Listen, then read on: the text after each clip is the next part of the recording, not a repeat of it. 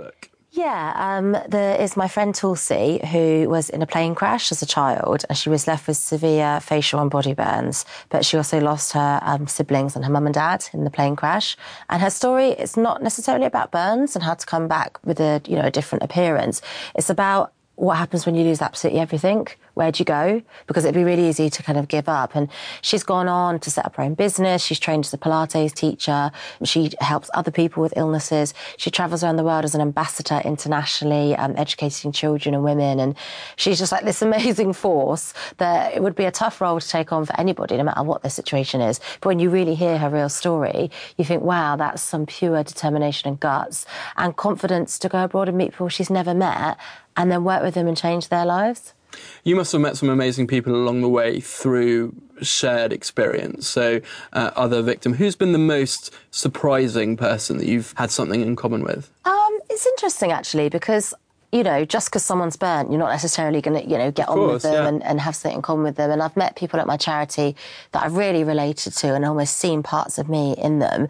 Then I've met other people that I think they're not my kind of person. We live our lives completely different.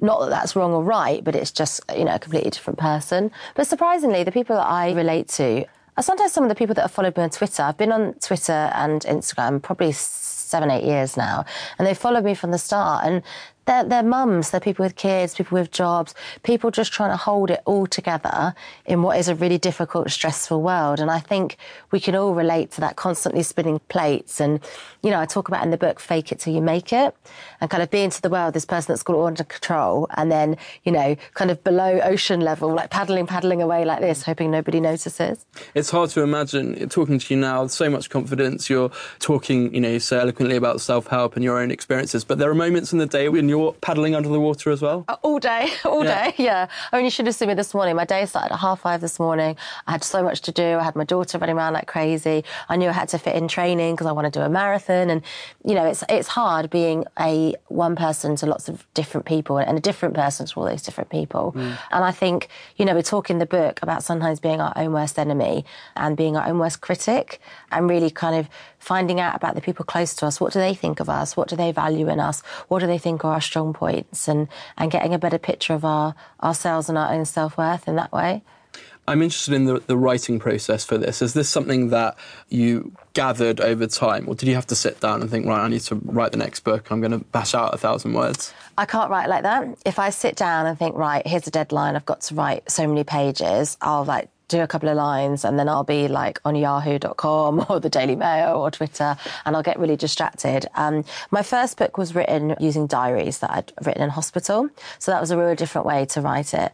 And then my second book, I tried to write it like that, where I was trying to do chapter outlines and write individually, and I found that really difficult, and it took a long time. So after the second book, I learned the best, most authentic way to write is every time, if you say something to me today that inspires me, I'm going to walk out here with my iPhone and I'm going to write it in my notes section and just tag it book content. If I go for a counselling session next week and my psychologist gives me some advice, I'll put that in my notes section on my iPhone. Today I'll go home and I'll write probably one page on Microsoft Word about what happened today and anything interesting. And I collate them all in a document, and then I've got, authentic copy that I wrote in the moment. It's emotive, it's real, and it's stuff I even forget. I reread, I think, I never would remember that quote, I never would remember that scenario. And had I remembered it, would I remembered it in the way it really happened in retrospect? So, yeah, that would be my advice for anyone that's writing.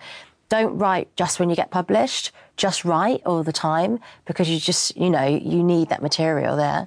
So do you think you've always been a writer growing up as a child, as a teenager, before you took the pen and wrote your first experiences? Well, yeah, anyone that knows me knows I can't spell. I'm really bad with technology, but I always used to write diaries. And my mum and dad would always find them, read them and ground me, and then I'd have to shred the diaries so I wouldn't get grounded any further or banned from certain friends. But yeah, I suppose, looking back, I think it wasn't about having aspirations to be a writer or a journalist.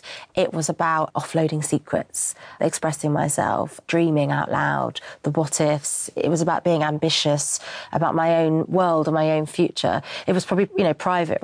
Like when I got grounded and it got found, quite gutted that it didn't stay private writing. And, even some of the diaries I've gone on to publish initially were written for just me, because writing's cathartic, as much as reading and listening to these styles of audio is cathartic. For the writer, there is some kind of healing.